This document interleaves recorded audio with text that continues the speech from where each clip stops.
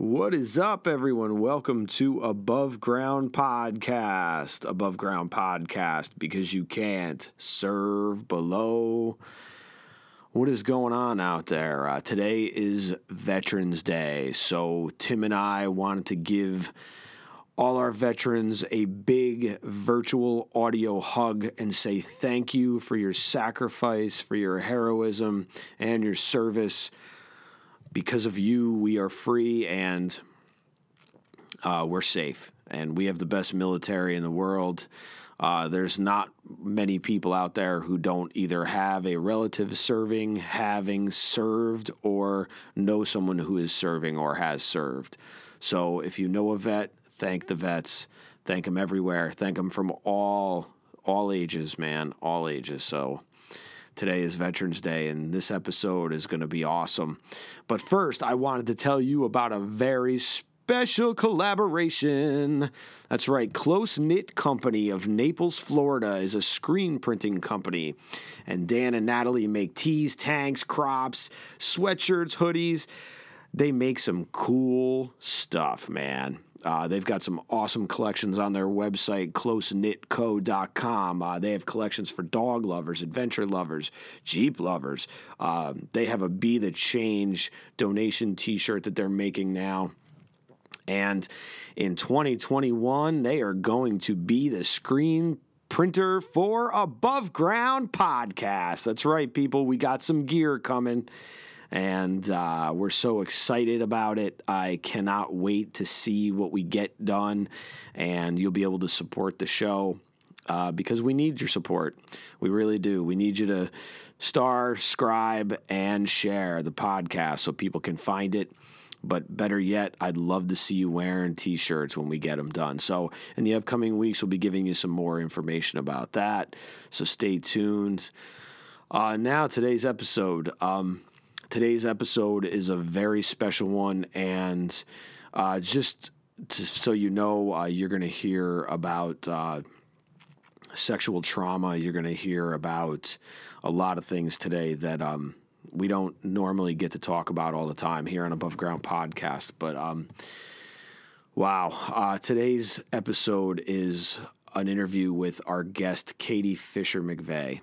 And she is a retired Air Force veteran, and she is an incredible woman, strong, resilient, and she's actually going to share her story for the very first time anywhere. I've known Katie now for a few years. She's become a very good friend of mine. She was my board chair when I first got on the board for the American Foundation for Suicide Prevention, Capital Region chapter, and she's become a good friend. She's an awesome person. And I'm so very proud to be able to call her my friend. So nobody puts Katie in a corner. Disclaimer. The host of this podcast, Timothy Patrick and Will Foley, are by no means professionals. However, having lived experience with mental illness themselves, they have gained useful perspectives on common mental health issues that some of us struggle to overcome on a daily basis. By sharing their stories, they hope to create connection. By creating connection, they hope to help you find your purpose. And through purpose, we can all begin to build the foundations for positive mental health. This is the Above Ground Podcast. Are you ready to lace up your boots, throw up your horns, and jump into the pit? Then let's stomp the stigmas of mental illness. It's time for Above Ground Podcast. Now, Will Foley and Timothy Patrick. What is up, everyone? Welcome to Above Ground Podcast. Above Ground Podcast, because you can't serve below. I am joined this morning by my good friend TPP. You down with TPP? Yeah, you know me. What's up, Timmy? How we doing this week, brother? We're doing. We are vertical and we are breathing, and for the most part, we are pretty healthy. So I can't really complain too much. Dude, we're above ground. We're above ground. That's the important part. I'm still coming down from Friday night. You know, got to hang out with the fam. Got to hang out with Fernando.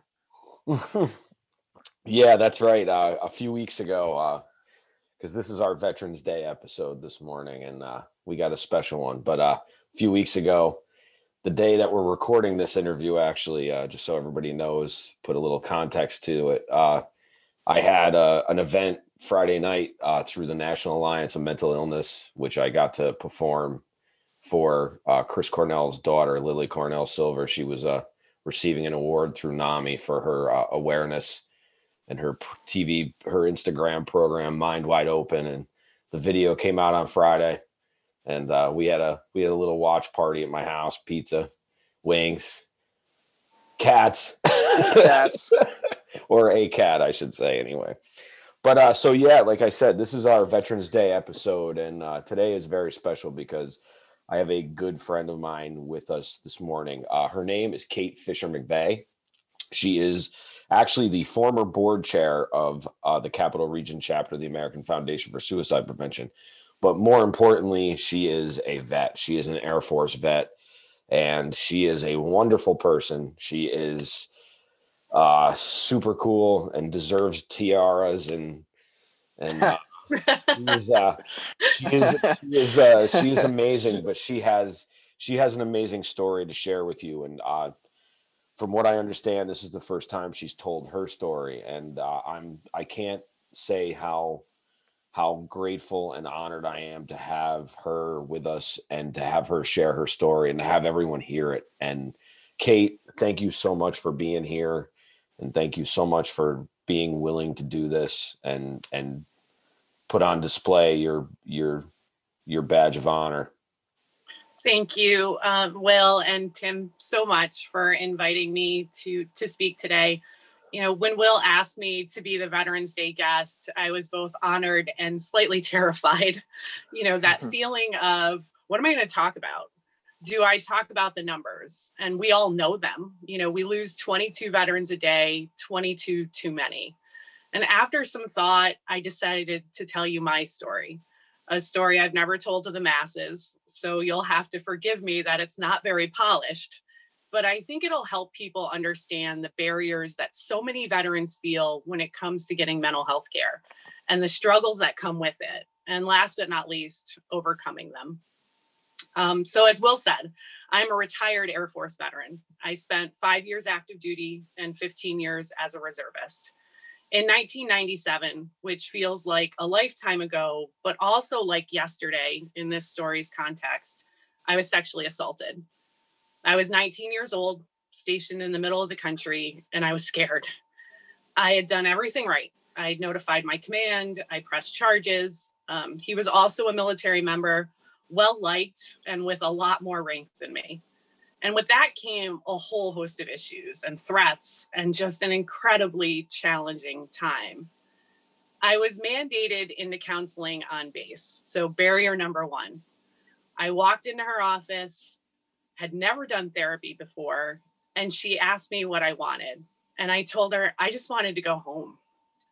Her response, and I remember it so clearly, was, we all want to go home, Airman Fisher.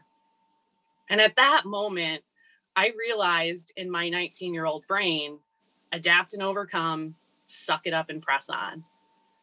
And during the investigation, my perpetrator died. And that reinforced my thinking. It was over, and I needed to get over it. And moving through the years, I wore it like a badge of honor. I was a rape survivor, and I did it on my own. But I didn't. I buried it. Fast forward 20 years, and I'm sitting in a class on military sexual trauma. I had attended actually to get resources for vets I was working with. And I'm getting really pissed off listening to this panel of women talk. I'm thinking, this is all you got? That's nothing compared to what happened to me. And I knew this was wrong. Why am I mad at these women? Why am I judging them? I walked out struggling with those competing thoughts. I knew I should be empathetic, but I was so far from that. And I knew I needed to address it. But barrier number two, I was still in the military. I didn't want to get med boarded, lose my career. I was so close to retirement. So I waited. And all of those feelings were back. That fear, anger, nightmares, frustration, anxiety. but I didn't feel I could address it yet. I actually retired, and then I reached out to the clinician at the VA that had hosted that conference.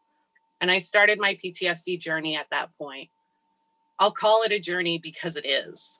Anyone in mental health care knows this. There's ups and downs, there's good days and bad. And barrier number 3 for many is the VA. You know, I'm lucky. I have a great therapist. It's not easy. It's still not easy, but I've learned a lot. I know my trauma affected my life, my relationships, my everything, my parenting. I drank like it was my job for many years. And therapy became, you know, not looking to feel better for me, but looking for those aha moments where I would recognize some of my behaviors and the reasons for them, all of which I could work to change. And I say work because therapy is work, but it's worth it. So if you have someone in your life who's resistant to reaching out to the VA, they're not the only clinicians out there. There are others who can help. If they have TRICARE, there are other providers in the area. If they have no insurance, there are still providers. They don't have to go this alone. You know, there's peer programs, online groups. There are so many supports, and we need to normalize using them. One of the reasons I started getting involved in community programs like AFSP was to let veterans know they aren't alone. You know, it was really healing for me to help others, but that too has its complications. You know, I think we need to become really aware of where we are at. Will once said to me that he was riding the struggle bus, and I thought that was such a perfect example of self-awareness. We're not always okay, and that's okay. Being able to verbalize that to someone is a huge relief, whether that be a friend, a family member, a group, or clinician. Find your person, the one that can hold space for you and sit comfortably with you in those moments, because they happen. You know, for me, I'm not an overly spiritual person, but my go-to is my brother's cemetery plot. I go and I just let it all out. And I was so good at compartmentalizing absolutely everything. I felt nothing for a really long time. And that has its benefits for sure, but it also takes so much away. You know, I remember after an AFSP event, I had stood on stage and spoke to over 2,000 people. I wore the best mask. I left that event, you know, and went straight to the cemetery. If you looked at me, you'd think I had it all together, but I was so far from that. You know, I went to the cemetery, I laid on Michael's grave, and I begged him to give me strength to stay because I didn't want to be here anymore. And I felt a huge weight lifted off of me. You know, just admitting I could no longer hold it together brought me relief. We need to break that stigma. You know, we need to be able to be vulnerable. And for a veteran and many others, you know, that's one of the hardest things. So check in on your wingman, your battle buddy, your brothers in arms. And if you need help, reach out. We can't lose anymore. So I wanted to share this manifesto by Brene Brown. She is an author, she's a clinician, she's a speaker, she does amazing TED Talks, and I always keep it nearby. And I think it's a great way to kind of wrap up my story. There is no greater threat to the critics and cynics and fearmongers than those of us who are willing to fall because we have learned how to rise. With skinned knees and bruised hearts, we choose owning our stories of struggle over hiding, over hustling, over pretending. When we deny our stories, they define us. When we run from struggle, we are never free. So we turn toward truth and look it in the eye. We will not be characters in our stories, not villains, not victims, not even heroes. We are the authors of our lives. We write our own daring endings. We craft love from heartbreak, compassion from shame, grace from disappointment, courage from failure. Showing up is our power. Story is our way home. Truth is our song. We are the brave and brokenhearted. We are rising strong. Wow. First of all, it's such a show of strength and perseverance and resilience for you to share that. And to know that this is the first time you've shared that is an incredible empowerment thing. And I know you know this, but wow, I don't know what to say, but I just want to give you a big virtual hug. Thank you. I'm hugging you back, Will. I agree. Real quick, I agree with Will. You said it perfectly. You know, resilience. They're all there.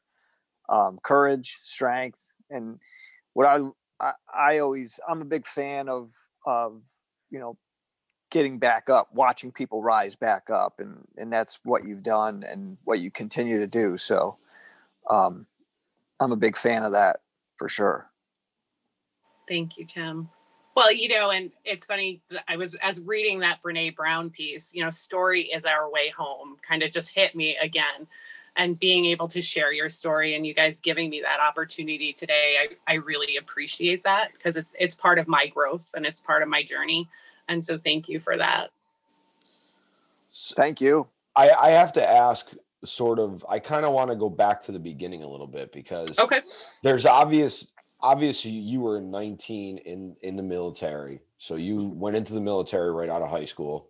I was 17. Yep. Were you really? Wow. So you weren't even were you graduated at that point? I had graduated, but my parents did have to sign the paperwork in order for me to go in. So yeah, I was 17. Did you go in to get away, or did you go in as a way to, like, what was your my motivation? Yeah, what was the motivation to go in the first place and serve? I'm the daughter of a Vietnam veteran combat vet. And so I always kind of grew up, you know, I grew up in the going to the American Legion or the VFW with my dad and doing a lot of that stuff. And I always had that thought of service before self and being part of something bigger than you know, and so what better way to do that than to serve?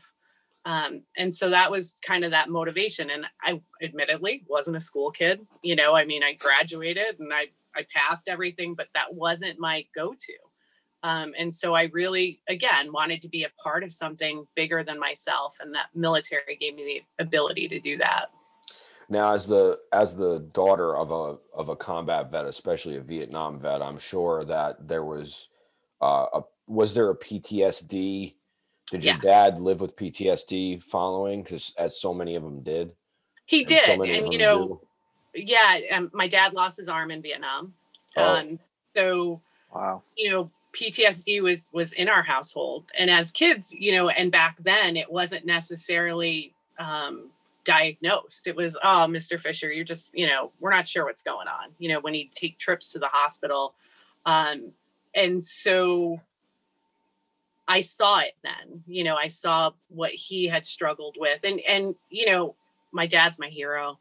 And he was able to reach out and get help. And, you know, we all kind of had a better understanding of what to do when dad wasn't, you know, feeling his best, and how to recenter him and refocus him. So I was really aware of PTSD at a very young age. Wow. And he was one of the lucky ones that reached out and actually received help. Cause I mean, I've had some very close friends who've had parents who were Vietnam vets that, you know, you could tell that it had caught up to them, you know, for years, and that they struggled a lot. And it's such a shame too, when you think about, like, we talk about stigma, mental health and mental illness, but when you talk about stigma of veterans, I mean, Vietnam vets are they are the poster children for stigma, for sure, because so many of them were looked upon as bad people when they came back. And exactly, it was, you know, it's a shame, man. I mean, we had that stigma built into that whole thing, you know. Oh yeah, definitely. And, you know, it's interesting, because I don't think my pop opened up about, you know, Vietnam. Like, he would not talk to my brother and I about what happened there and what he saw and how he lost his arm. You know, as a kid, he told me he fed his arm to the sharks, and I told all my friends that. That's awesome. That's awesome. And when you have a dad with a hook, like dating is really entertaining, so there was I can only imagine. a lot of great things, and my pop was awesome. And we are definitely a family of using humor as a defense mechanism. That's great. Built in really young, You're at the right place. Yeah. So, but, I think probably over the last 10 years, I finally heard the story of when dad lost his arm, and so he didn't really talk openly about it, but it's that bottling up thing, right? We're going to bury it until it goes away, and it really hasn't gone away. And we need to talk about how we're feeling. But it was really interesting as a kid of, having Pop come home from going to the hospital and, there's nothing wrong with him. It's all in his head. And so to be continuously told that, it's all in your head, these anxieties and panic attacks is what he technically really it is all in your head, but technically right, but it's all in your no body help, too, because you're living it every time you think about it, you're in that spot again. Right. Trauma affects your body, and there's the body keeps the score. Yeah. I've read that book, and so it's really pretty interesting. And so, I learned about it really young, and I also learned how to be really resilient. My pop is the most perfect example of resilience and stepping up and doing what you got to do to take care of yourself and your family. I think being, what you guys both said earlier, just being like the vet and have that stigma on you, but then on top of it, being a man and then having it happen that long ago is also more weight that you got to look at that's thrown on, because back then, no one talked about it, whether it was man or woman, but then being a man, it was like, suck it up, man up. This is being in the military, dude, being in the military alone, right? Already well, that's what I'm saying. But even on top of being in the military, you actually have that on the outside. You know what I mean? You have that extra, extra toppings on your sundae, so to speak. Yeah. That's a big Sunday too, man. It's a big Sunday to deal with, and it's refreshing that he, obviously, knew enough something was wrong, and stood up for himself and got some help. Right. So, Kate, I need to ask this question while I'm thinking about it. Okay. So going into the military for you was a sort of a mandate that you sort of held because of your childhood and your dad being such a big part of your life. How did being in the military, being assaulted, affect your view of service to your country? And did it change your mind about being in the military? Did you hold any grudges? I'm sure you did, and I don't mean it that way. No, I'm wording it wrong, but I at 9 o'clock in the morning, I can't think of another word to say. It's an interesting question, and it's funny. I think my father was more pissed off at the military. You need to come home because nothing good has happened to you there. And I remember him saying that to me. So he was very supportive of this. Yeah, that's cool. There was very cool. There was it was, yeah. And for me, it was this realization and kind of this eye-opening thing where, people think oh, you're in the military, you must be A, B, and C. You're a good person. You're there serving your country. People don't realize bad freaking people are in the military. Well, sure. People go into the military for different reasons. Not everybody is pushed into service, man. Some people are running away from problems. Some people are right. So there's rapists, there's child molesters, there's, all of that exists there. And I think for me at 19, that's what that eye-opening was these aren't always good freaking people, and so I became, skeptical of a lot of things at that time. My viewpoint changed on just human nature and human behavior and who people really are. Just because you have a uniform on doesn't mean you're there to serve and protect, which of course we see way more now. But, at that age, I was kind of blinded by, oh, they're all good people because they're here. Right. And so that really changed my thought there. It was eye-opening, but I never necessarily held grudges against the military as a whole. For counseling purposes, that was my first go with a counselor. I never wanted to talk to another counselor again. Yeah, I'm sure. Because okay, this was my first experience. And all I really remember about her is she made it a point to tell me she was Sidney Poitier's niece. And I didn't even know who Sidney Poitier was at that point in my life, But how long did you see her for? I went twice. Oh, okay. Then I was done, and then at that point, my perpetrator had died. And so it was kind of like, all right, well, Airman Fisher's case is done, carry on, keep doing your job and doing what you have to do. We're not going to talk to you about this anymore. And not that I brought it up either. I was as happy at that point to just bury it. Like, okay, press on, move on. I don't want to deal with this anymore. I got a question actually, really quick. Go for it. Just because I thought of it before, but then you were just talking about it now, like kind of stuffing it, sweeping it under the rug, so to speak, whatever, and pressing on, as you say. How, if you can give me some kind of idea as to like the time frame between that space between, sweeping it under the rug and then having it kind of start to come out, physiologically, I guess you could say even. I think it came out, I know it came out many times over the years. And for full disclosure, I was raped on my birthday. So that's not something, Jesus. So happy birthday. Like, every year, it rears its ugly head. And so, throughout the years, it would come up and there would be situations, if I'm in a bar and I'm drinking with people and all of a sudden you feel that anxiety if somebody's looking at you and, all of those things were always there. But when it affected me the most was when, definitely that conference I went to, it was like that eye-opening experience. And then I had to order my medical records when I retired, because that's kind of the standard thing. You want your full medical record before you get out of the military. And I ordered it and I opened it and there's all my notes from my assault. And it was just that holy shit moment of, this is all here. And I guess throughout the years, I always knew it was there. And there would be instances where I could tell it was affecting me, but you'd shove it back down, oh, nope, that just happened. Just, you need to get over it. And it wasn't, and, at that point in my life, when I had gone to that conference, I had some clinical knowledge, and some self-awareness that I hadn't had as a youth. And I really wish I had. But as you guys know, as you learn and you grow, you become more aware. And you're just like, oh shit, yeah, I got to deal with this. Like, I haven't dealt with this yet. Yeah, let me do this work. Yeah, the things you don't deal with come back to bite you in the ass in a big way a lot of times. Mm-hmm.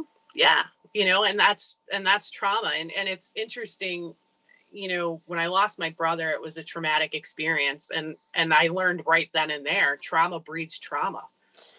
So things that I hadn't seen in my dreams in a long time suddenly were back. So it really, it's in your body, it's there, and you've got to learn how to deal with it. I wanted to go to, if it's okay, I just wanted to ask about your brother. Yeah. Did it might make me cry. Okay. That's okay. That's okay. I just, if you're willing to talk about him. I love talking about him. What happened, if you don't mind me asking? So, my brother died in a 4-wheeler accident in front of my house. Oh, and, Jesus. I found him. Oh my God. And so, I was laying in bed and I had heard a noise and I didn't know what it was. I thought my dog had slipped down the stairs. You know what I mean? It was just, so I went downstairs, the dog was fine. I looked out the front window and I didn't see Michael at first, but his 4-wheeler was upright in my driveway. And I'm like, and I didn't know whose 4-wheeler it was. It's 9:30, 10 o'clock at night. So I'm flipping on all my outside lights. I'm thinking, well, maybe somebody's trying to get into my back garage. And then I saw Michael in the road. Oh, Jesus. And so You I were went like the poster child for trauma. yeah. I went to him. I yelled, of course, and I live kind of in the middle of nowhere. And I was afraid to leave him in the middle of the road because I didn't want anybody to hit him. And another car had come up, one of my neighbors, and they stayed with Michael when I ran inside to get my phone and call 911. He officially died the next morning, but he had broke his brainstem. So he was, there was no way he was going to make it. And he was, I'm really blessed to have had him for 40 years. He was an amazing big brother, and he listened to me all the time, and he knew all my shit. And, it was really hard. It's still really hard to not have him here with us. And I think this year I hit the age he was, or last year I hit the age he was when he died. So I was 42 in November. Oh. And it was really hard for me to go be older than him. It was just this really weird feeling of, wait a minute, so yeah. Wow. And, I went straight to the VA. that next day I called my VA doc and I was like, I need to come see you. Like, I can't do this. And it's a lot of, and I'm grateful for the fact that I already had my VA doc. I already had a lot of knowledge about trauma. I already knew, a lot of the tools and the tricks and the things you needed to do to get through, because I don't know what I would have done if I didn't have that. I would have been starting from square one on that day, and I wasn't. That kind of actually, you just kind of led into my next question, actually, because I'm really curious to see how all of this kind of came full circle and how you came to AFSP and stuff. And like, did your experiences push you into mental health? Like, what is your background as far as coming into the profession? So I was a career advisor in the military, which kind of pans out to guidance counselor to 200 grown men, which is kind of like herding cats. I can imagine. You mean kittens?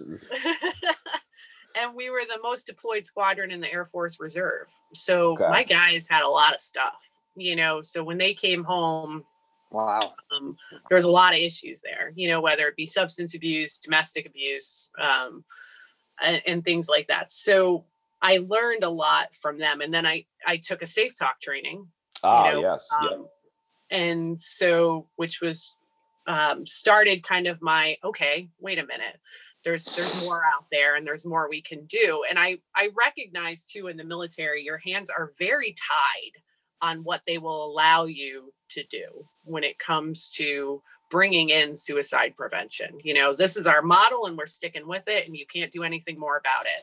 And I wanted to do more, and I couldn't do it in the military. So I decided to, I worked with Heroes at Home for a while out of Rensselaer County. That's a veterans peer support program. And then I started volunteering with AFSP. And it was actually a girlfriend of mine who was on the board at that time. She's like, you know what, Kate, I think you'd get a lot out of this.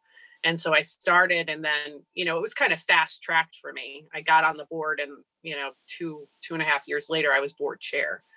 But that's always been my mentality too. And, strong point, but also a weakness. I dive in. Like, if I'm in, I'm in. Yeah. I wish I could have worked with you more as board chair. Yeah. I love Dan.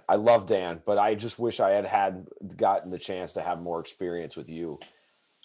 Well, anytime. Well, you got questions or you want, you just let me know. All right. I appreciate that. But yeah, and I dove straight in, and I also burned myself out, because there's that weighing things.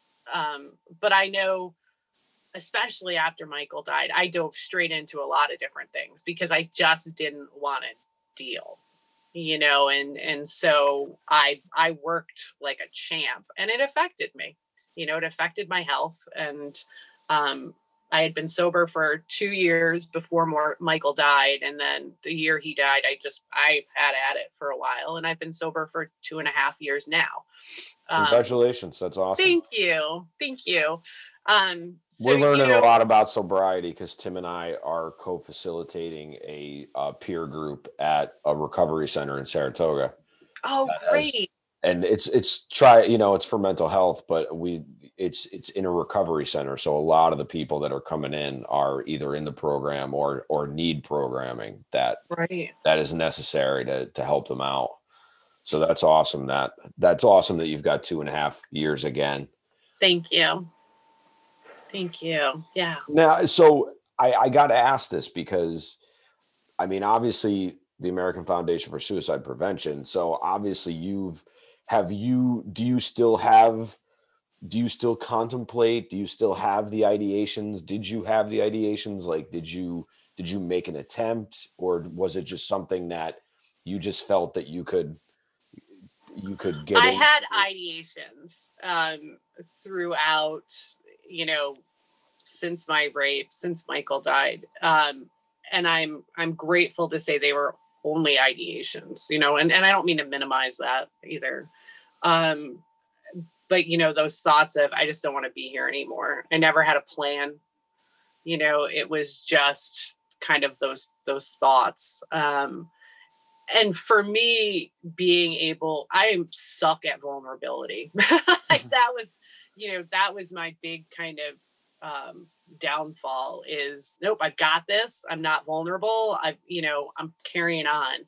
And for me, like I had, part of my story is kind of literally laying on Michael's grave and bawling and saying, okay, I can't do this. That was a cathartic moment. I can't explain it any better than just getting up and being relieved that I could finally admit that I just wasn't strong enough to do this on my own. And I got chills as you just said that, actually. Yeah, it really, and I've tried to explain it to a couple different people, and I'm like, I can't explain that feeling. It just was a relief, like just being able to say that, to his grave and to him, I know he's with me, that man, I can't do this. You have to help me because I don't want to do this anymore. Was huge. It was a huge vulnerable moment, and I needed it. And with that, and I know when I need to go talk to him, I can feel it. I get anxious. I get pissy. I can just feel it coming, and it is. I just go up there and I bawl. I scared some 2 old men the other day. I'm up there with my whoopee, which is my military blanket. I'm laying on my whoopee. These poor guys. Oh, no. Sam, are you okay? Yeah, I'm all right, man. Yeah, I'm just letting it out, man. That's awesome. Tears of the washing machine for the soul. Yes, they are. That is so awesome. I love that. It's amazing what just admitting to whatever energy source that you draw from, that you can't do it anymore. Yeah. And I've had some experiences, like we had an experience recently at our group that proves to me that if you ask for the right thing at the right time and you put yourself in that position, it will be granted, regardless of what you believe. Because I'm very irreligious, but I glean things from the wisdom traditions because there's good things to be had there. But I really do believe in energy circulation, and what you get and put out, you get back, regardless of whether it's good or bad. There's another side to that coin, though, because as Kate was saying, speaking about, saying you can't do this on your own and stuff, like when I was at that point, it actually made it worse for me because it was more weight, like just something else that I failed at, and like something to be shameful for or something. Yes, shame. Okay. Boom. Yeah. Okay. Shame.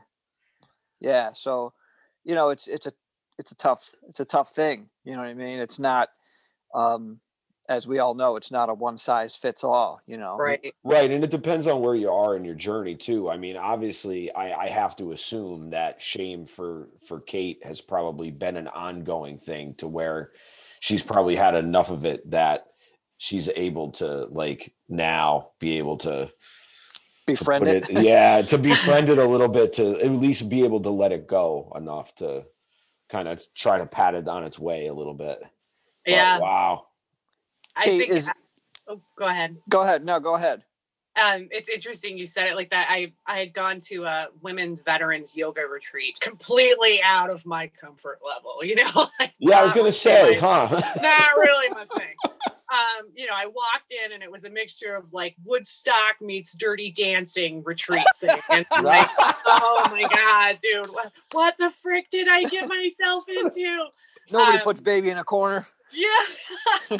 But, you know, I have to say it was the most kind of, it was a great week. You know, by the end of the week, I didn't want to leave. When I first got there, I'm like, what the hell is tofu? Like, I'm not eating this. But one of the things they had talked about, because it was all, you know, all of us female veterans had PTSD from something or another. You know, it wasn't all military sexual trauma. I had medics there who were on the front lines of Afghanistan and Iraq. I mean, some amazing women, you know, and their stories were just amazing. But one of the things they had said to us, you know, is you got to sit with your shit. And none of us like to do that. And our own worst enemy is usually ourselves. It's that inner voice that's talking to us and telling us all these untruths. And, you know, and that's what they are most of the time, is untruths. And so it was, you know, invite your inner person to coffee. And what are you going to tell them? And it was really kind of an interesting exercise of, all right, that voice that's telling me I should be ashamed of what happened, or it's my fault, or this or that. What would you tell them? If you could sit them down like they were your friend coming to talk to you about how they're feeling, you know, that same thing of, that's not true, you know, and I shouldn't feel that way. And so it was kind of an interesting dynamic and change of how to look at things that I got a lot out of that. And I still do it when I, you know, doubtful about certain things of, okay, what would I tell, you know, invite my inner self to tea and coffee or whatever and tell them to shut the F up. Right. So, but it can be really, you know, it can be helpful to try that. That's a good one. I like that a lot. Yeah, there's something about dealing with the inner child or whatever you call it, the inner part of your being or whatever. What are some things that you do? You know, maybe you have some daily routines, or what are some things that you do now to keep you, I guess, in check, we'll say, or on the wellness side of the spectrum? On the wellness. Yeah. So they vary, right? Some days that could be literally binging Law and Order for a few hours, the old series, you know. SVU?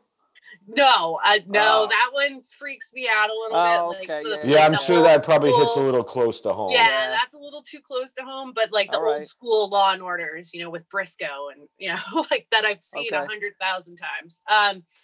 And, you know, I have a 20-year-old son who's absolutely amazing. And I am so grateful for him. So, and he's upstairs sleeping right now because God forbid he gets up before 10 a.m. on a weekend. But, you know, spending time with him, checking in with friends and family. I have great parents. They're awesome. And they live not far up the road. And then just doing things that, you know, I've gotten crafty lately, which is so not me. And I've started cooking, which again, so not me. COVID cooking and crafting. But my son's really happy because like we're eating really decent food now versus, let me warm this up for you, man. You know, I think it's just, I know to reach out to people and I have great supports. So it's just I have to keep myself engaged. COVID and I could get along really well because I can recluse like the best of them. And that's not always the best thing. So for me, it's being self-aware of, okay, Kate, you're reclusing a little too much, you know, and my therapist used to say that. She's like, it's all right if you binge watch stuff for a couple days, just be aware of where you're at. That you're not doing things because of your trauma or because you're feeling this or that.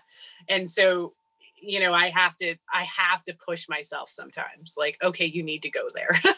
You know, like you need to go visit with these people. And of course, COVID makes it a little difficult, but doing those things, I have to push myself. So, but yeah, just, I have an awesome dog. And although she's not technically a therapy dog, she is. So, Right. you know, I hanging out think with all her. animals. I think all animals are therapy animals, regardless of whether they got a little tag on them or not. Yeah, definitely. Yeah, she knows, you know, and she'll curl up with me. And right now I'm watching a woodchuck in the backyard, which I was going to attempt to trap, but I'm not sure. That's awesome. Yeah, somehow I can't picture you to be the yoga Yoga person. gal? Yeah. Oh, Will, I'll send you a picture. I'm in a yoga pose. It's Oh my like, God. yeah. Send it. We'll use it to advertise the episode. It'll be called Katie's COVID Cooking and Cleaning and Yoga. And crafting and yoga. Yeah. Or sorry, Yeah, crafting. Yes. Hiking was a big thing for me for a long time. I haven't been out as much as I'd like to, but that was another thing that brought me so much clarity. Just throw it. And I live, Mount Greylock isn't a far drive for me in Mass. So, you know, I used to trail run there. And for me, that was also kind of taking back my power, because trail running by yourself in the middle of the woods can be a slightly scary experience, right? So for me to be able to do that was like, Nice. haha, right, I've got this. I'm not scared to do this. Little exposure therapy. Yeah. Yep. Gotcha. Definitely. I like it. Wow. What do you have any I guess words, insight, or I don't know, insert whatever word you want there for because going back to what you said earlier, which I think most of us know, that rather disgusting number of 22 per day. Yeah. Do you have any kind of again, words or insight for that? Like, is there something that you think that, you know, I know there's not just one thing, but if there's like some things that you think that could help decrease these numbers? I think, you know, if we look at the military to change, it's not going to happen. Right. Right. So it's recognizing, and one of the biggest struggles for guys when they get out is that loss of camaraderie, you know, because even though the military is the military and there's a lot of BS and, Sure. Yeah.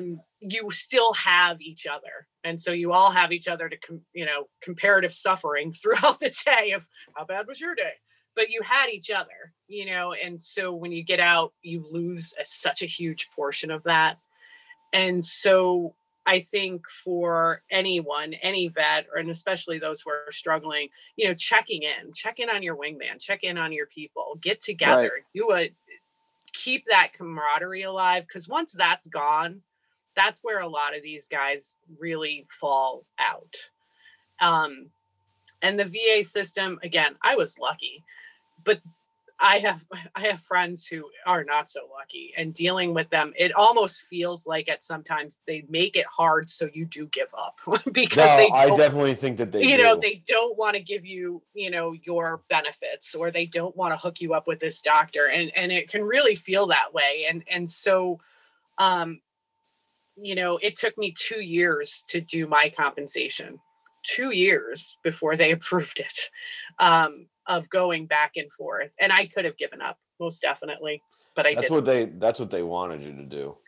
It feels that way. It really does. They make it difficult, and so having those supports, again, whether it be friends or family members, other military members. I have two of my old officers that I constantly, we constantly check in on each other and just joke and share really disgusting memes and things that are horribly inappropriate, but fun, and remind us of when we were all together, and if I didn't have that, I'd be at a loss, so keeping those connections alive and reaching out if you need help. And maybe that's not the VA, and I get that.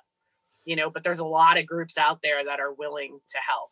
It's just finding where you're comfortable. Because some groups I'm in, I'm like, I don't know, a little much for me. So so figuring out what's your cocktail, what's going to work for you. Is it a little bit of this and a little bit of that, but not expecting the military to step in and do anything, because they're not gonna. Right.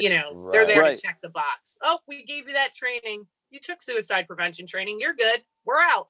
Yep. And that's unfortunately been the way it has been for years, and I don't see that changing anytime soon.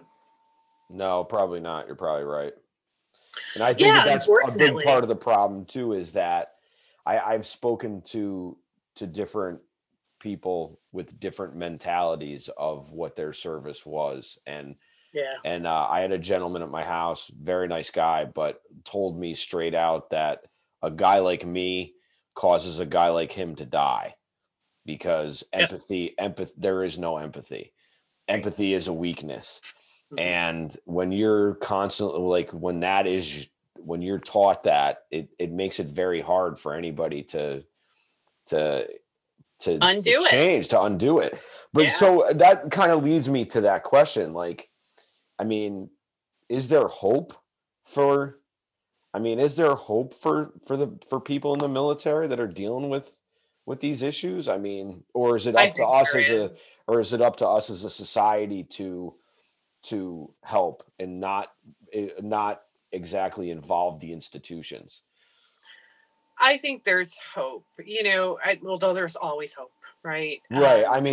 We wouldn't be here if it wasn't for hope. Right. I think it's up to us as a society, to try and rely on the military to change how they're doing things. Because, your friend was right. In some of those jobs, you can't be, super squishy, right? It's right. I get it. Work, but my father, as a combat vet who was, infantry, was still able to get help. And so I think there's a really good example of, yes, it can happen. It's knowing in ourselves that we need it.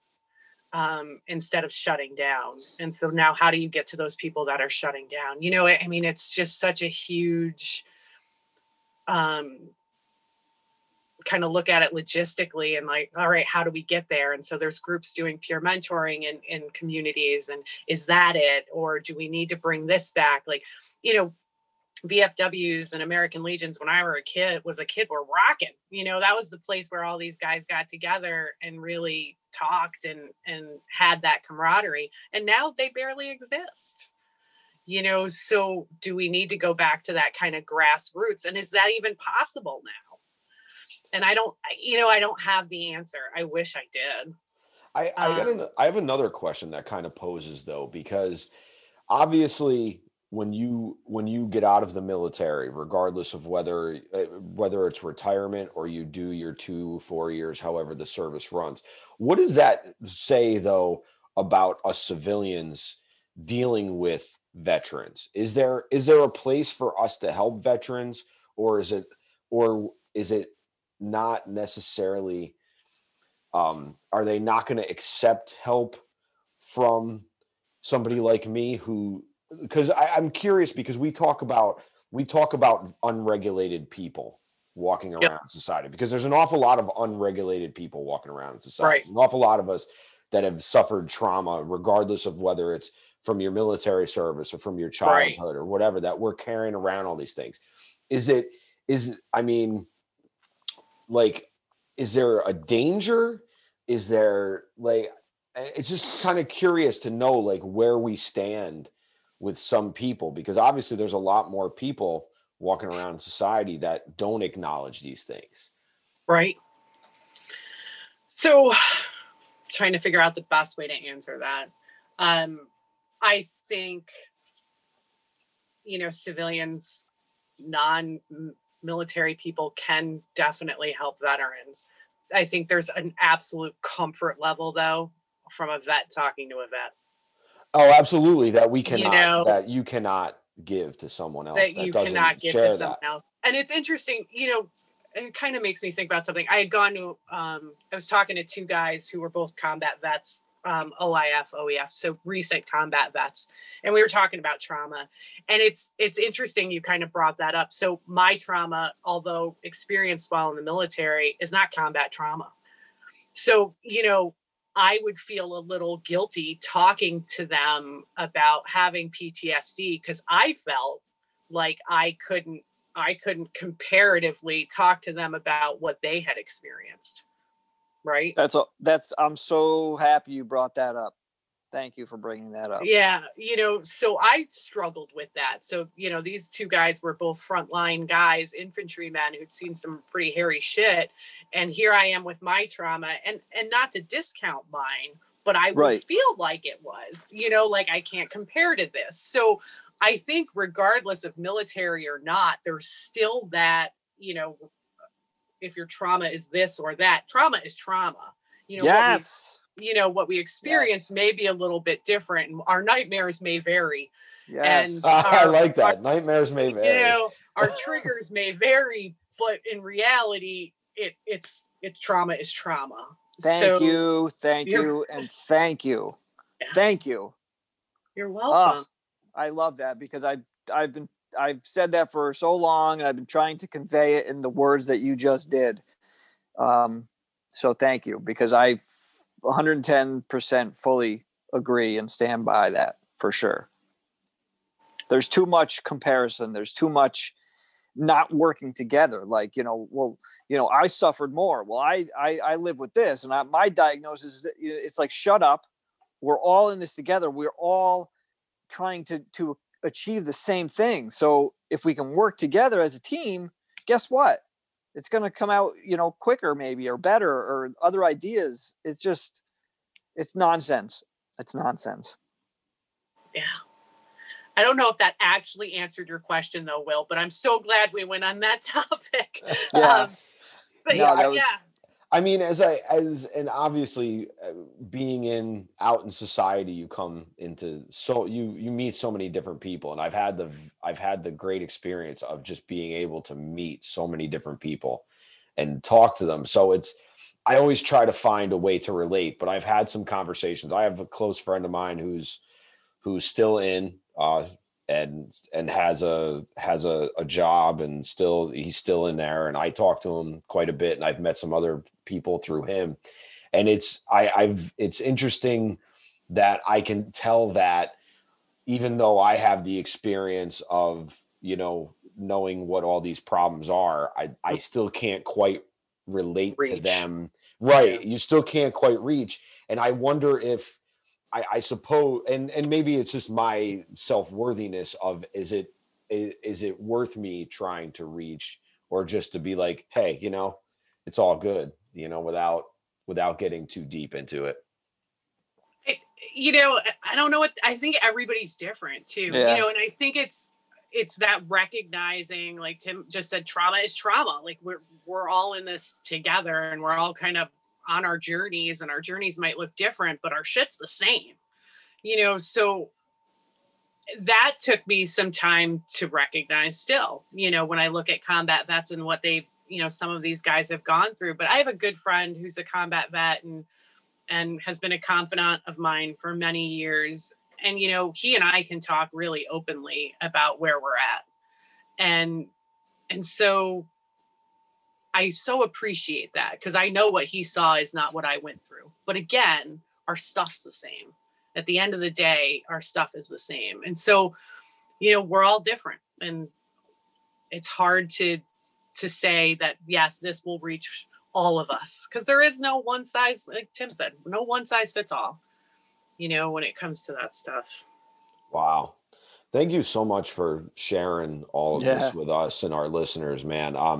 It's such an honor to have you be here for Veterans Day, and just to have you here just in general. So thank you for still being here. Like that is just huge, because with all the weight you've carried around with you, the fact that you still are vertical and you're still above ground is a testament to resilience and hope. And that's what we always try to, like, when we bring people on to tell their story, that's what we want. And I don't think anybody has embodied that greater yourself for with your story, and just being as honest and open with it as you have been. It's funny, Will, we have talked, when we get guests on, or even just our regular episodes without the above ground conversation part of it. We always kind of say, like, it would be great to reach like one person, and if someone, whether or not they thank us or not, it's fine. But just to be able to reach somebody and have them say, like, oh, wow, this specific thing was awesome that you said, and I do it and it helps. It's funny because this aspect, I'm viewing it in a little bit of a different light, because Kate said that this is her first time like sharing the story, basically. So I feel like we may have contributed a little bit to her, we helped her process a little bit instead of like somebody out there that we don't know. I don't know. That's just my like take on it, I guess. But I was just going to say that if you hit one person, you hit me. So, thank you for that. You guys. No, thank you for being open and honest and having this courageous story and showing your strength and resiliency. It's inspiring, and I'm sure it's going to hit somebody else out there for sure. There's no doubt. Well, I am incredibly proud to be above ground with both of you today and moving forward. And I can't thank you enough for this. Awesome. There's no reason to thank us, but you know what you are going to do? We ask 3 questions at the end of every podcast. And okay. And there's 2 semi-serious questions, and one in the middle of that is not necessarily as serious, but is serious to everybody because everybody's different. But I'm going to let Tim ask the first question. Oh boy. No, it's not bad. All right, Kate. So do you have a favorite or a least favorite word? Let's see. My father used to use, and now I'm completely brain dumping on it. It's so bothersome because it was like my favorite word. He'd call people this bad name, but it really isn't a bad word. And now I'm like, touch hole. There it is.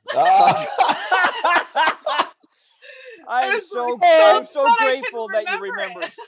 Oh, me too, because that is classic. Love that. Love that. That's a classic word for us to like. Not that we use it, but that's perfect for this show. Kate, so you get the award for best word. Fucking touch hole. I love that. So yes, there's my favorite word. Okay. Do you have a least favorite or no? No, I'm good. Okay. Yeah, no, nothing really throws me off there. Good. And I think I know the answer to this, but there could be more to this. So cat, dog, or other? I'm a dog girl. I don't mind cats. Oh, and I'll tell you this is a funny story, right? So my brother lived 2 houses down the road from me, and his cat comes to visit every once in a while. So I'm standing looking out the window it was a while ago, and here comes, his name is Cat. Michael wasn't very creative in naming. And so I'm like, oh, look, Cat's coming to visit. I'm getting all warm and fuzzy inside. I'm like, oh, my brother's cat. The freaking thing turned around and peed on, sprayed my bench. See, I say cats are evil. I told you. Well, there's proof. No. So here it's like this warm, touching moment. You're like, oh, my brother's cat. Oh, it was warm. It was warm and touching. And then I'm watching it back up. I'm like, what is it doing? And then it lifts its tail. I'm like, wait, what? No. That's great. That's perfect. That's so cat-like. More of a dog girl myself. Cats are touch holes. Yes. Oh, yes. You stop it now. Yes. I'm sending Fernando your way. I'm sending Fernando your way. Fernando knows that we have boundaries. Fernando knows that cushion is his. This cushion is mine. That's it. So we have one last question for you, Kate. It is something that we always ask everybody. If there was one thing or a series of things, I guess, that you could do for mental health as a whole without any kind of restraint on it, what would it be? Normalizing it, but I don't, I know that's such a generalized answer. And then if you would ask me how I do that, I'd have no idea, or I'd have a lot of little ideas. But I think we really need to normalize it, and that it's not this big, scary, taboo thing. We need to be able to talk about it. We need to be able to feel our shit and be able to talk about that without feeling like we're going to get judged for it, or that we're going to lose our job for it, or that we're going to be institutionalized or something else. Make it less scary and more normal. Perfect. And I think with this conversation, we actually made one more step to having it become normal. Yeah, I hope so.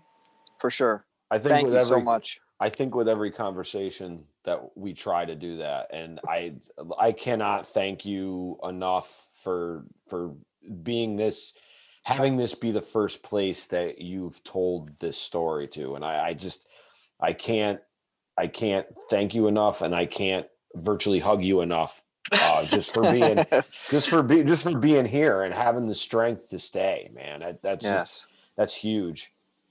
So huge. Thank you so much. If you don't mind, can you hang out for a few minutes? I certainly while I close down here. Yes. Yep. So thank you very much for everybody that listened. I hope everyone out there heard Kate's story, and if anybody needs to reach out, please find your wingman, your battle buddy, your struggle buddy. Find that person that can hold space for you, because there's help out there, and there is no reason that we need to lose 22 vets a day to suicide. There's no reason that we need to lose anyone to suicide, but there's no reason that we need to keep this on. We need to keep this out in the forefront, and that everybody is struggling, and that people need to be able to reach out for help. And if they can't reach out for help, maybe someone can reach out to them. And they actually can email us, right? Well, absolutely. You can email us at abovegroundpodcast@gmail.com. You can find us on social media at Above Ground Podcast for everything: Instagram, Twitter, Facebook. Don't forget abovegroundpodcast.net. January 2021, we're going to be hopefully introducing some new stuff. We're going to have we've got some plans going on, man. 2021 is going to be an awesome year. It's going to be our year, man. Our year. Every year is our year. Every year Above Ground is a year. You know what I mean? So if you guys and gals like the program that we do, the entertainment that we provide, the support we try to provide, you can always share, star, subscribe, that whole write a little review if you liked it. It always helps us. It helps other people find the podcast, and so it's always a good thing. Absolutely, Timmy. Thank you. So until next week, man, be well. Be safe. Be above